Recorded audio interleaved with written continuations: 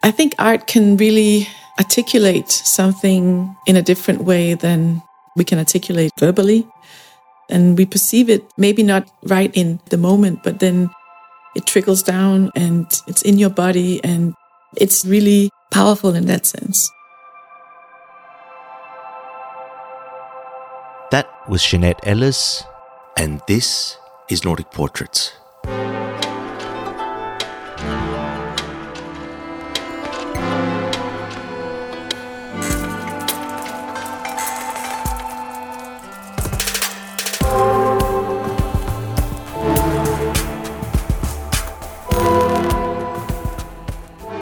Jeanette Ellis is a Copenhagen-based artist of Danish and Trinidadian descent who works primarily with photography, video, installation, sculpture, and performance. Her practice often makes use of self-representation and image manipulation in order to explore themes relating to identity, ethnicity, and history, namely Denmark's colonial impact in the Caribbean and participation in the transatlantic slave trade. Her work has been exhibited broadly both in Denmark and internationally, including most recently shows at MCA in Chicago and Le Centre Pompidou in Paris. Jeanette, welcome to Nordic Portraits.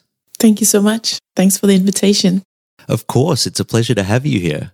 Jeanette, I wondered if we could start by going back to 2008, where after having graduated from the Royal Danish Academy of Fine Arts, you were on a journey in Ghana, and I just wondered what it was that was awaiting you there that left such a strong impression upon you.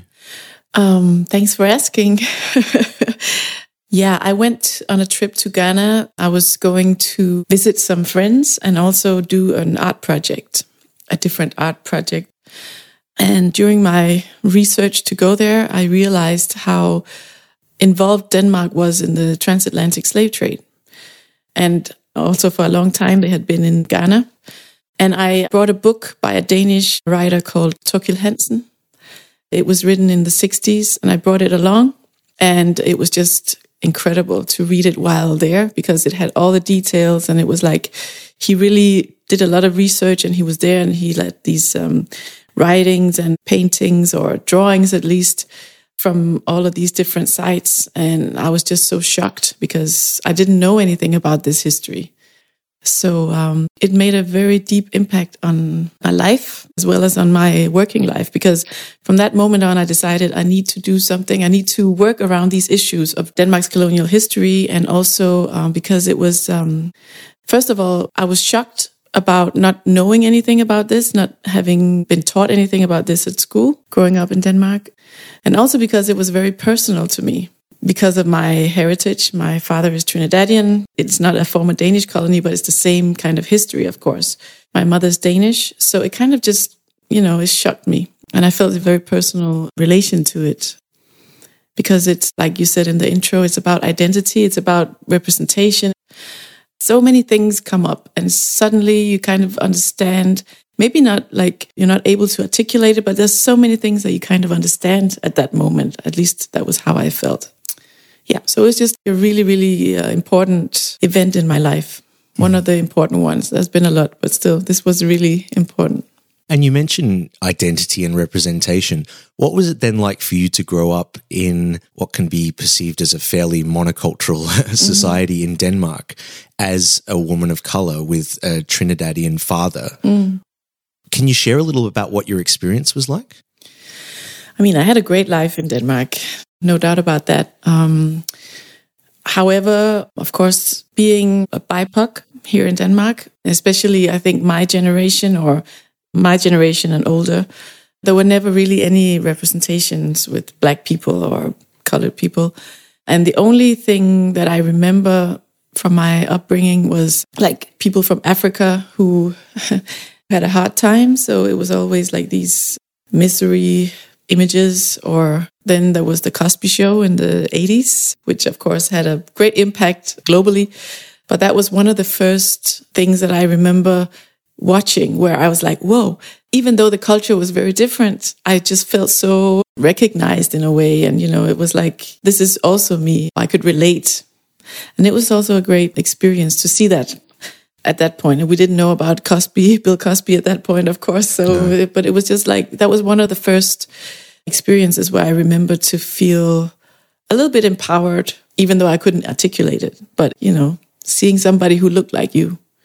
All of these things that I talk about now, they kind of surfaced when I went to Ghana, and the things that I started to explore from that experience in Ghana. And it was kind of hidden or layered inside my body or whatever consciousness. And then when I went to Ghana, it kind of opened up this source that just kept bringing up stuff that had been hidden for a lifetime almost, or half a lifetime or whatever. So, then you start realizing that there was a lot of racist imagery when you grew up, and you kind of had a feeling that you didn't like what you saw, but you kind of just also had to ignore it or laugh about it because people here didn't really understand the seriousness. And if they said the N-word, you would kind of just have to accept it because there wasn't really any culture around taking these issues seriously and take a stand towards these things, at least not where I grew up.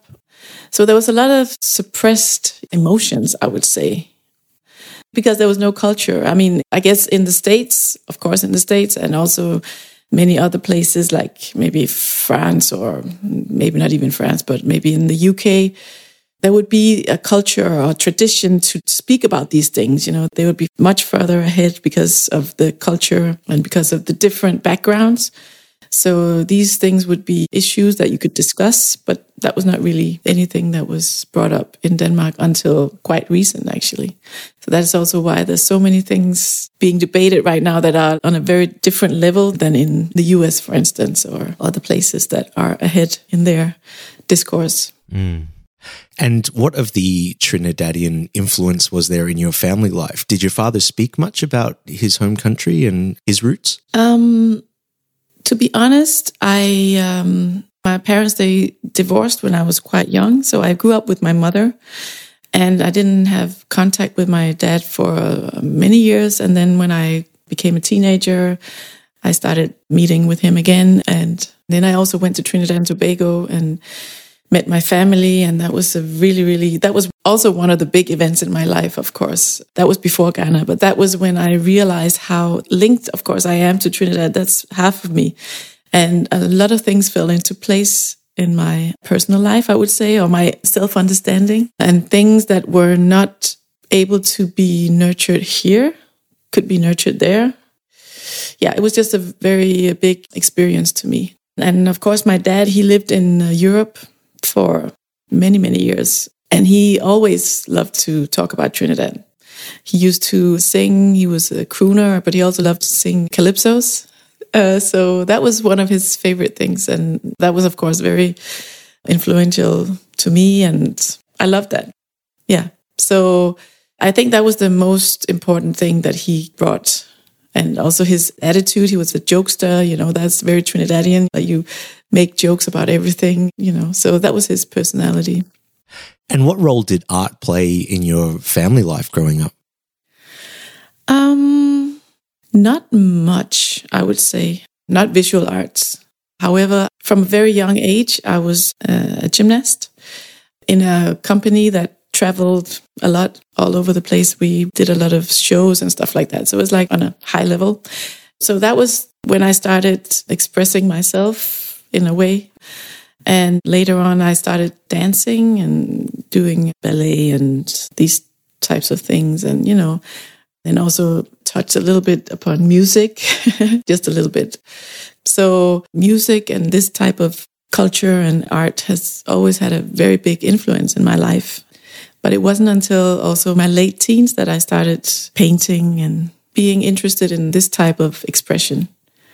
And then I kind of moved on. I thought maybe I should try to go that way. I took some courses, and it took a while for me to get into the academy. But in the end, I was accepted, and I started there. And it was a it was a long journey, but it was the way it should be, I guess. And so you were armed with this education and have started to hone your practice, and you have this epiphany in Ghana about the subject matter you want to explore. I'm fascinated what it was like for you when you come back to Copenhagen. How does one go about starting from that point where you have this burning ambition, but no clear blueprint or roadmap? Yeah, I mean, my experience in Ghana was just so overwhelming that I just knew I had to continue digging into it and keep rolling. You know, I actually forgot to say that when I was in the academy, I started out painting, but then I quickly realized that was not for me. So I started working with video and photo and stuff like that.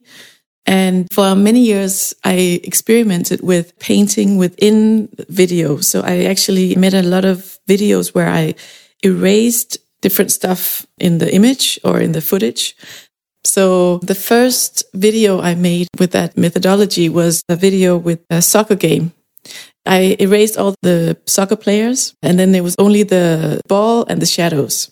So that was one of my first experiments. And it was kind of dealing with identification and what does it mean if the most important thing, apart from the ball, of course, if it has been erased, what does it mean?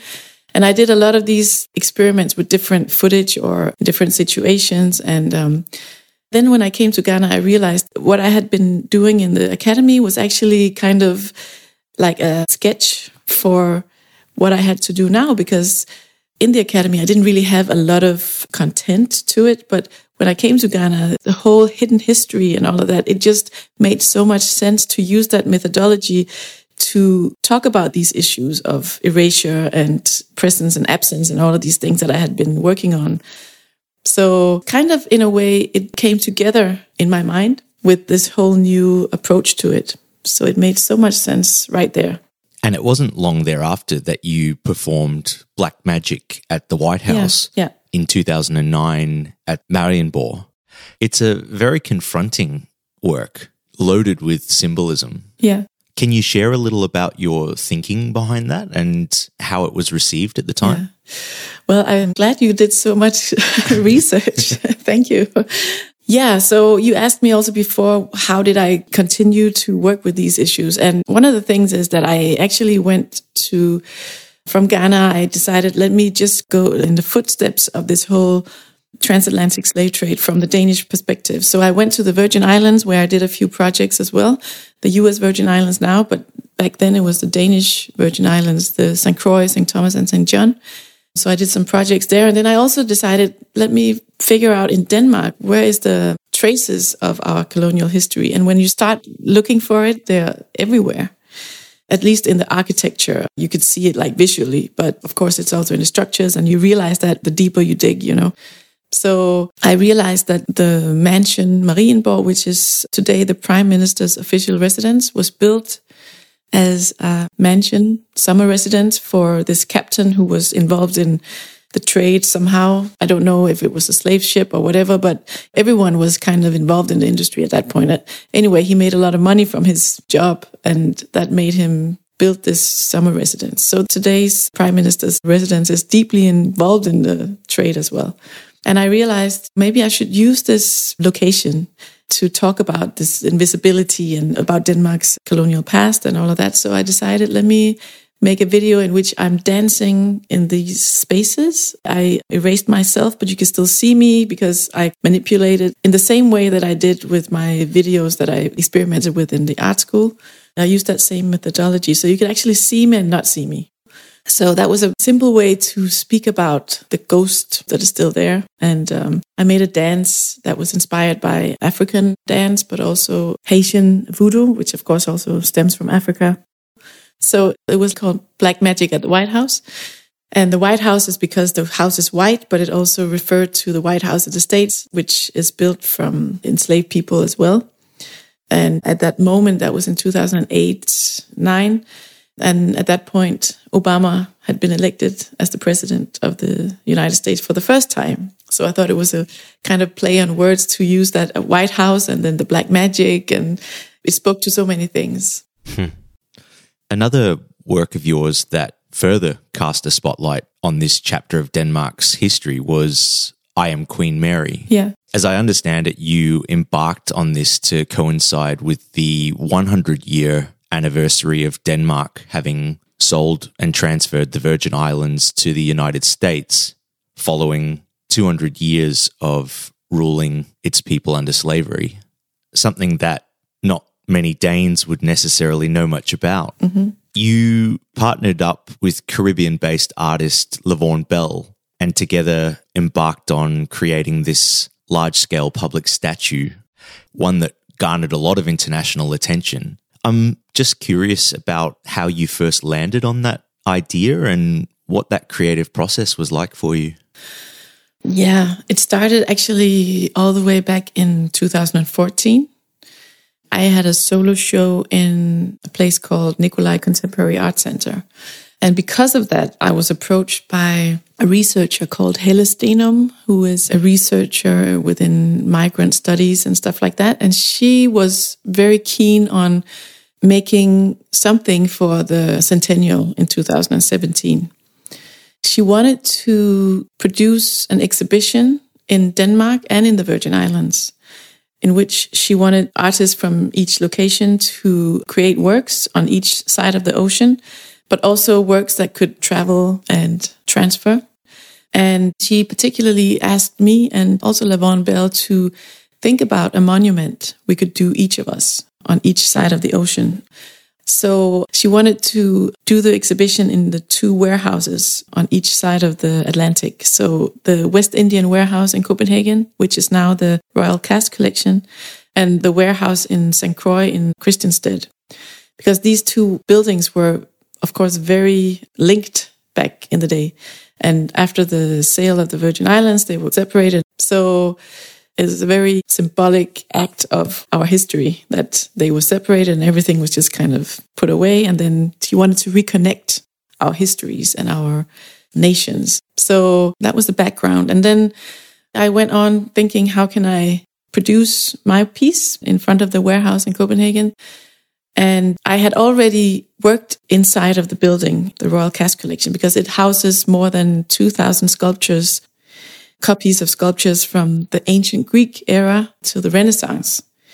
So it kind of speaks to the Western art history canon, and only that. However, the building, of course, was built on the backs of Black people and enslaved people. So all these histories collide in there, but it was only one history that was brought forth. So I had made a project inside of the building called Whip It Good, which is a performance that I normally do with an audience, but I made a video version of it inside of the building where I'm whipping a white canvas with a whip that is dipped in crushed charcoal. And then I just lash the canvas so it gets these stripes, like marks from the whip. And while I did the video version of that inside of the building, I also made a photo of myself. I'm a character. I'm a resistance character. So it's not really me. And I'm sitting in this peacock chair with the whip in my hands. And it's actually a reference to a very iconic image of Huey P. Newton, who is one of the founders of the Black Panther Party, where he's sitting in a peacock chair with a rifle and a spear in his hands. So it's kind of a reference to that, kind of doing it in a feminist way or whatever. And that was an image that I made for that exhibition also in Nikolai Contemporary Art Center. So I thought maybe I should use this as a starting point. And also outside of the building, there is a huge sculpture, a replica of Michelangelo's David. So it's only standing outside on one side of the building. So I thought, it needs a counterpart because it represents, again, this white supremacy and the white gaze and everything. So if I could make a counter sculpture to that and a counterpoint to that, that would be a great idea. So that is why I decided, let me use that image that I made inside of the building. Let me take that outside and let's create this huge sculpture of a Black female resistance character to counterpoint Michelangelo's David and also the building. And then at some point, Helle Stenum, she had to give up the project. She had to cancel it because she couldn't find money for it. And I was just deeply involved in this project. Like, I can't stop now. I think this has to be done. And Levaughn Bell was also working on her project in the Virgin Islands, where she was working on creating a kind of plinth based on coral stones, like 200 years old coral stones that were cut out of the ocean by enslaved Africans. in the Virgin Islands, of course, and they were used as building material to the colonial houses. So they were like the foundation of the buildings. And then there was the Danish bricks on top. The Danish bricks were shipped from Denmark to the Virgin Islands and then used as, of course, to build these houses. And that was the only thing you could see. So you could only see the Danish bricks, and then the coral stones were in the bottom. You couldn't see them. But now, since a lot of these buildings are falling apart, you can start seeing these coral stones. So she had some property and she used these parts to create pieces. And that was her idea, to make this plinth structure. So at some point we decided, let's merge our project. I was also able to raise some money to make a temporary version of the sculpture. So I also reached out to Lavon and asked if we could do something together, and we decided to merge our projects because, as I just mentioned, Lavon's idea was so great in terms of being a plinth. And then I had the figure on top. So, it was a match made in heaven in a way. And then we also decided to not only merge our projects, but actually also merge our bodies, since this project is about bridging and merging and hybrids and stuff like that. So the figure is actually a hybrid of our bodies. So how was that achieved? We were body scanned. Yeah, it's like a very high-tech technique. Then there was a designer who created a hybrid of our bodies. So it's actually like a complete new woman that haven't been in the world before. And she carries the history in her, but she also has the future in her and the present, of course, because it's our bodies. And since we are both working with performance and, we use ourselves a lot in our projects, it made sense for us to do so. That's why it's called I Am Queen Mary, a hybrid of bodies, nations, and narratives. And we don't only speak about our own bodies, we also speak about everyone else's bodies, because we're all kind of archives, So that was kind of how this came about. And then, first of all, we couldn't raise enough money to make a bronze version. Of course, that's our goal to do that. But we decided we want to make a mock-up because we need this manifestation here. Because a lot of people, they didn't understand what it meant. We also got a lot of rejections, of course, but we just wanted it to be there, to be present, so that people could understand what does it mean to have this black female body in public space. Mostly because of what we're dealing with and to speak to these colonial structures and all that, but also because 98% of the statues that are in public space in Copenhagen represent white males. 98%. So to have this huge, huge black female body in the space was really something else. And I also feel that after we did this, people started to reflect. We got a lot of people reaching out and, not only in Denmark, but actually globally, we had a lot of attention. So it means something. Representation means something. We knew that, but it was also good to see it materialize. And this is 5 years ago, and we're still working on getting a permanent permission. Well, no, we actually have a permanent permission, but to get it there permanently, to find money for it, it's a different process than normally. Normally, all the public artworks, they are commissioned by institutions and, everything is taken care of, the money, the permissions, everything. But this is a completely artist-driven project that comes from the bottom and up. So we're still trying to navigate this bureaucracy, and it's very difficult. And yeah, we have a lot of support in many ways, but we also face a lot of challenges because nobody really wants to take the ownership of it and say, hey, we need to do this. It really takes a lot of know-how, and we're learning, and we're still fighting and trying to realize this. How is it for you personally to constantly come up against this resistance? Is it difficult for you to maintain a positive state of mind, and do you often feel lonely in it? It's ups and downs, I would say, because I'm driven by the fact that this project is much bigger than myself. And I have to constantly remind myself that this is not about me, this is about something much bigger. And that keeps me going. But of course, yeah, it's really tough. And sometimes I feel, maybe we won't make it, but I have this confidence still. But in terms of having fought so hard just to get the temporary sculpture in place, it's huge in scale, 7 meters? Yeah. How was it for you at the unveiling to see this towering figure in such a prominent space in the capital of Denmark, knowing all of the painstaking work you'd put in to get it there and that sense that you're about to fire a shot into the broader conversation around Denmark's history. What was it like for you? Oh my God. I don't think I can describe it actually, because it was really something. I mean, to think about this started as some kind of idea that we both got on each side of the ocean. I want to make this and I want to make this. And then to finally be there. I mean, it was as if it was the final stage. Like it's there. We have just been talking about it for such a long time, but now it's actually manifested. That was so big. And also because there's so many things that weren't articulated. You have an idea of how something looks like or what it means, but then to actually see it manifesting and also see it getting there and have an impact on people, both negative and positive. And I think that's a big force of public art because it's just there and people are confronted with it all the time. Everyone has an opinion and you need to be ready to take that. You know, a lot of people don't like it. I also forgot to say that we have a smaller version in New York, like a Statue of Liberty that has a smaller version in Paris. But we have a smaller version in New York, and that was commissioned by the Ford Foundation. They wanted to include it in an exhibition that they did in 2018 or 19, I don't remember. And then after the exhibition, it was put on a long-time loan in Barnard College. And right now it's in one of the spaces where Malcolm X did one of his last speeches. Wow.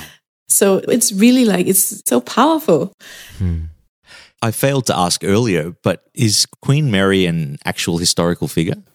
Yeah, she is. Thank you for asking because I didn't even say anything about that. Queen Mary, she was one of the leaders of the 1878 labor revolt in St. Croix, which was then Danish. And it was one of the biggest Danish labor revolts in history.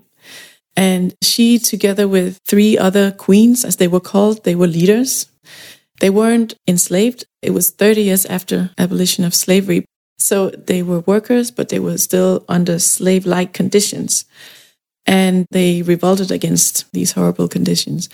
And they led this revolt where they were burning down some plantations in St. Croix. And they weren't able to keep the power. So they were imprisoned. And they were first sentenced to death, but then the colonizers changed the sentences. So they were actually imprisoned in Denmark. And they were here for like 5 years or so in the women's prison. So that's also history that a lot of Danes did not know anything about. I didn't know anything about it before I started digging into our colonial history. And in Denmark, she was an unknown figure, but in St. Croix, she's a hero or heroine because of her fierce character and, you know, not only her, but also the other queens. And that's just also very interesting to see how differently the history carries out and what is remembered and what is not. I mean, here in Denmark, we have all the written papers in the archives, and the archives in the Virgin Islands, they don't have anything left because Denmark took everything. So they have the oral archives. And, you know, all these things that plays out now since we started talking about these issues in a Danish context, all sorts of new complications arise. How is history told and whose history is important and all of these things. And as you confront these issues of cultural amnesia, what response are you met with? Here in Denmark, I find that, I think a lot has happened since 2017. A lot of people have realized that we were a colonizing nation for many years. Maybe people don't really understand the impact still, but at least there's a lot more consciousness about it than before, where there was complete amnesia, what we call the Scandinavian colonial amnesia. And it's still there, for sure. But I also find that the younger generation, they really take this on in so many ways, and they're not afraid of dealing with it.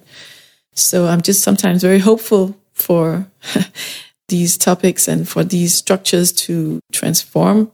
It would take a long time, I'm sure. But I just feel that looking at the youth, they are dealing with confronting these issues. Is it being taught in schools here in Denmark? I have a feeling that it's been taught in many schools, that maybe it's mandatory to kind of touch upon these issues. Both my kids, they are like teenagers now, but they have both been taught about it a little bit. I think it really depends on the teacher.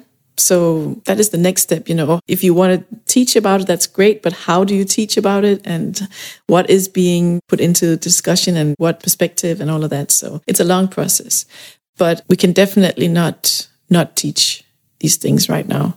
And I think it could be much deeper in the understanding of what it means for our society today, because a lot of people tend to feel that this is history. It has nothing to do with us today. And I mean, that's not the case. It has everything to do with today.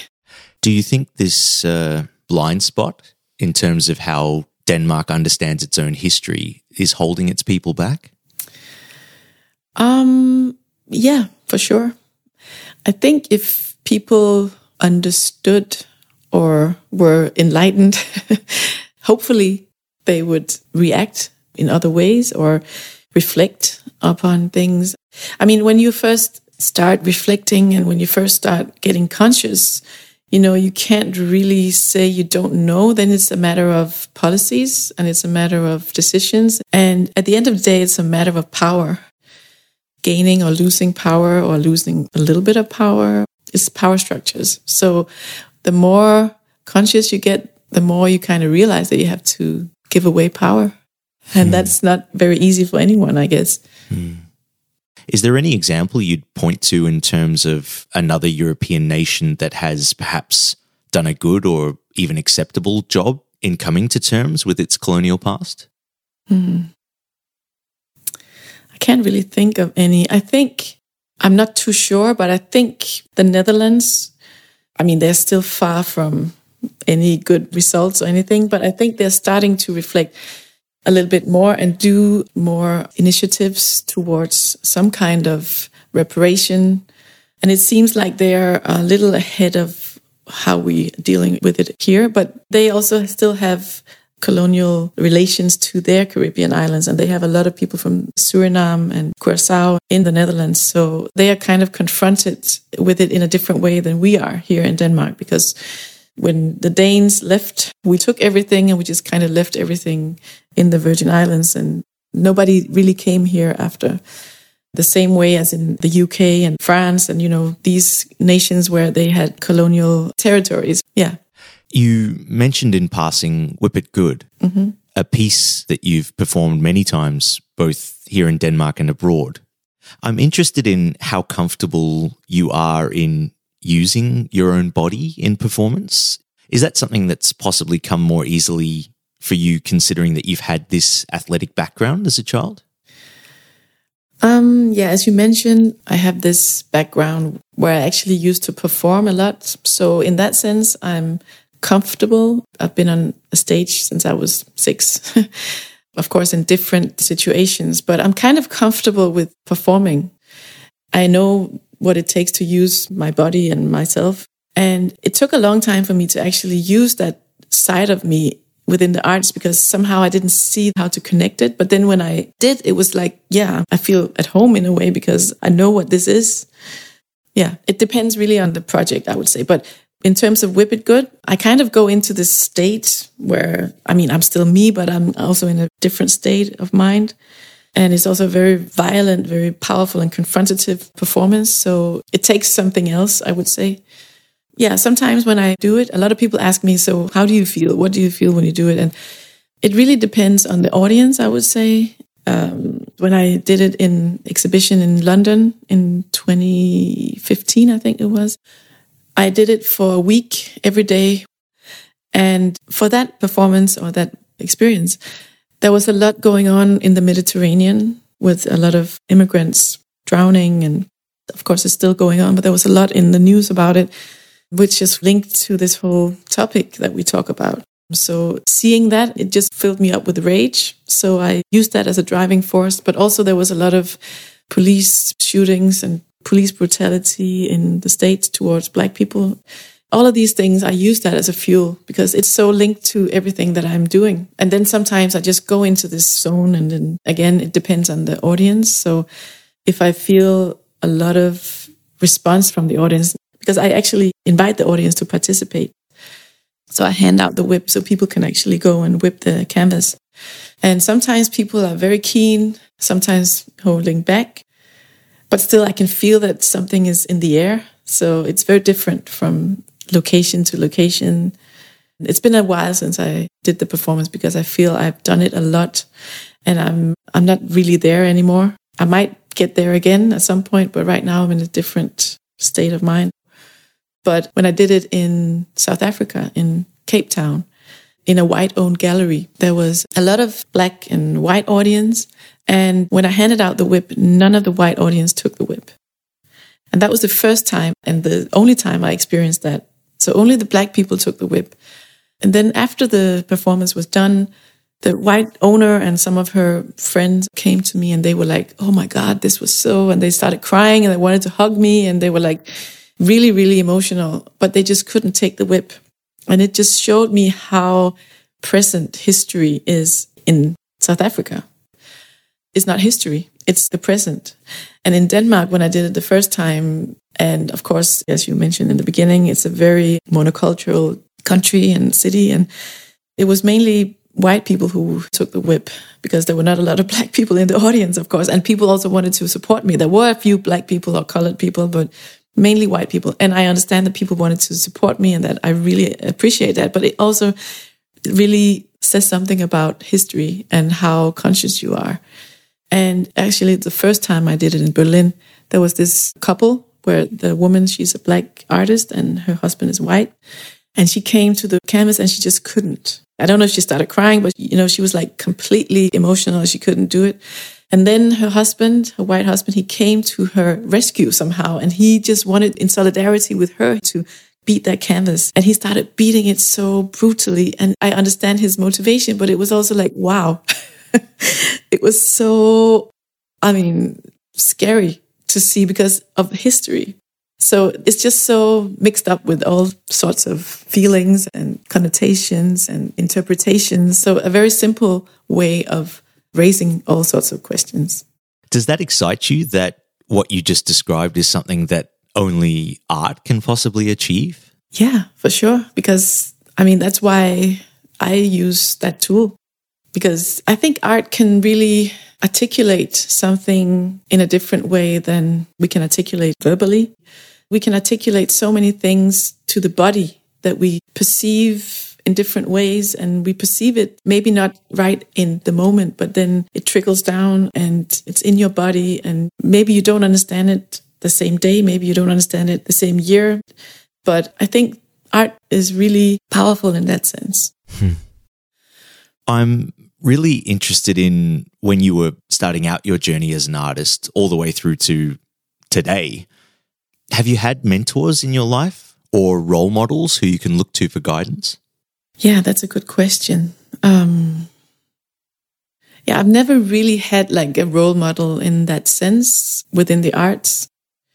To be honest, mostly I'm driven or inspired by other things, music and events or whatever. And then, of course, I also look to other artists.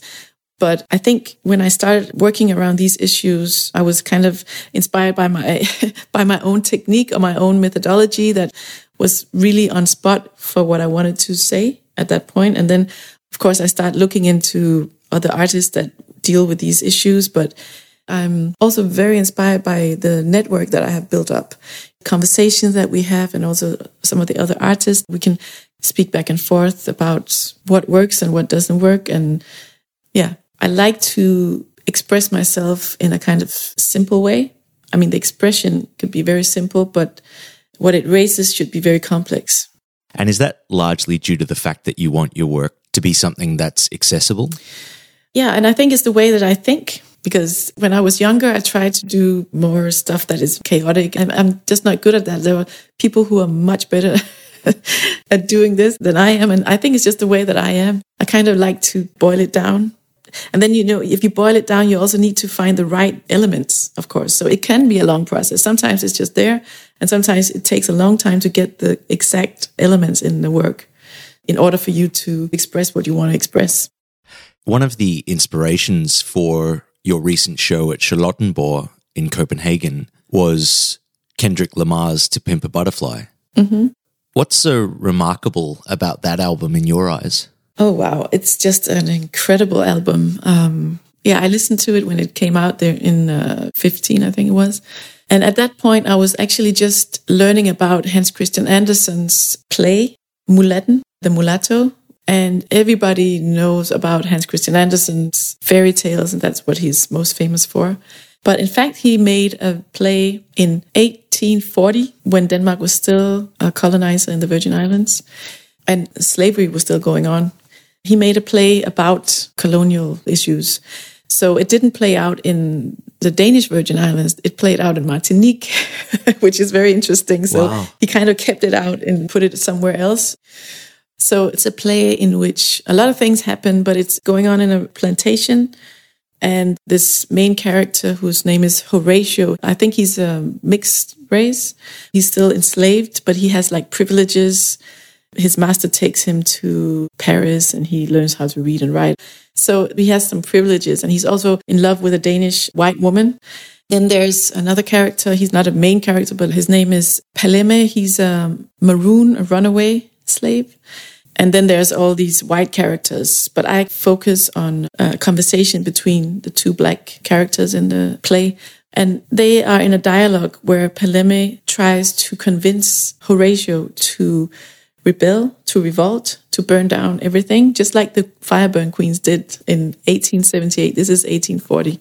And they have a conversation about these things. And since Paleme is the runaway slave, he's like, of course, very keen. He wants everything to be burnt down. And Horatio is more hesitant. He kind of understands the motivation, but because he has so much at stake, because he has so many privileges, he doesn't really want to go and do it. So I was looking into that and I wanted to use this. So I took that dialogue and then I had these letters cut out and then I put them on the walls as if they were growing out of the wall. So it's like, again, to say that this is something that is in our culture. Even Hans Christian Andersen, our big pride, has dealt with these issues. And we still feel that we can use his fairy tales for something. But he also did this. So we should definitely also be able to use this to still talk about these issues. And then I was in a residency in Vermont and I was listening to Kendrick Lamar. And then I realized that at the very end of the album, if you listen to it and you just keep it running, there's a constructed or manipulated conversation between Kendrick and Tupac. And it was just so powerful because I was working with Hans Christian Andersen. I was working with that dialogue. And then there was this dialogue with Tupac and Kendrick that was even manipulated. And it was like, wow, I have to do something. I have to kind of confront these two or put these two things together because they're talking about the same things, but just in different ways and with 150 years in between.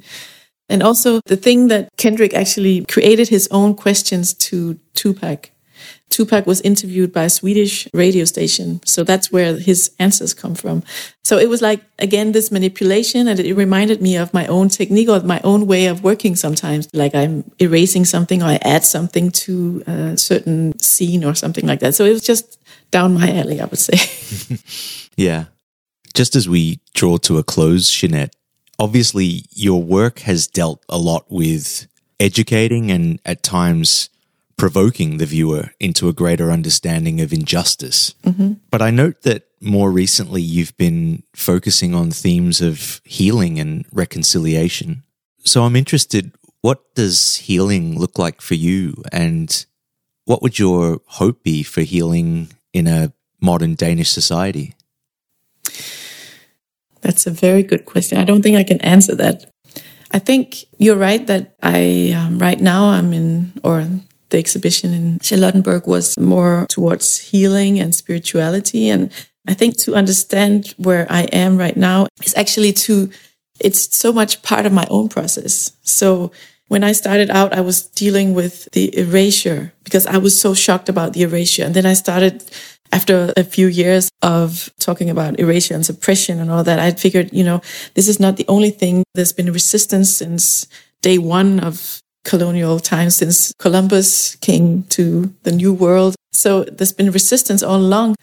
And I could identify with that for sure. And then I dealt with that for a long time. And now I'm in this state of mind where I'm still within resistance, I would say, but within the realm of healing and spirituality, because that's also resistance. The fact that you want to, first of all, to talk about spirituality in a Danish context or in a Western context, is for some provoking because, I mean, we're so detached from all these things.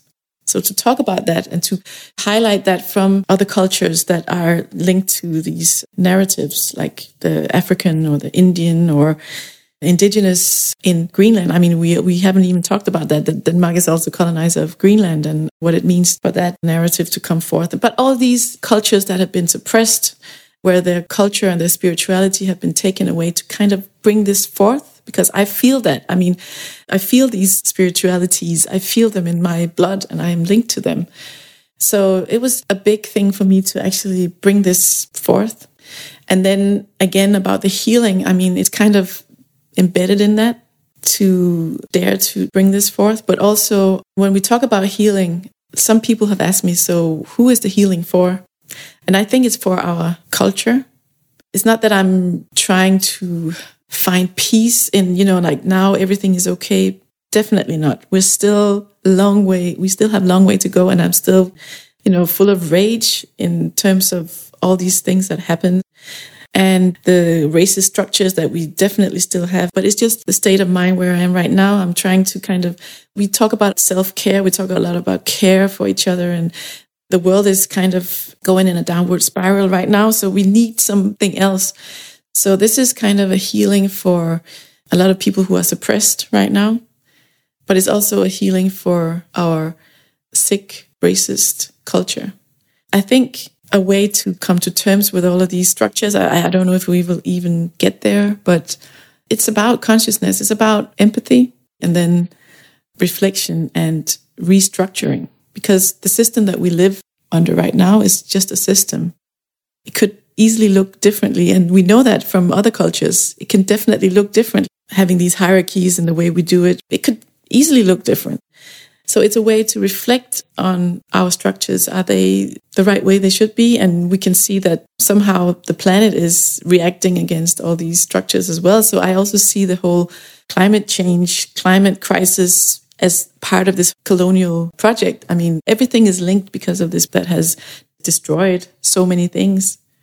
So I think a way of healing is to understand how everything is connected and that we need new ways of thinking and new ways of structuring our lives. Well, your art certainly goes a long way to inspiring that reflection and hope for a positive restructuring of the power systems. So I just want to thank you for sharing your thoughts and your life story so candidly with us today. Thank you so much for letting me. Of course, it was a pleasure. Likewise, thanks.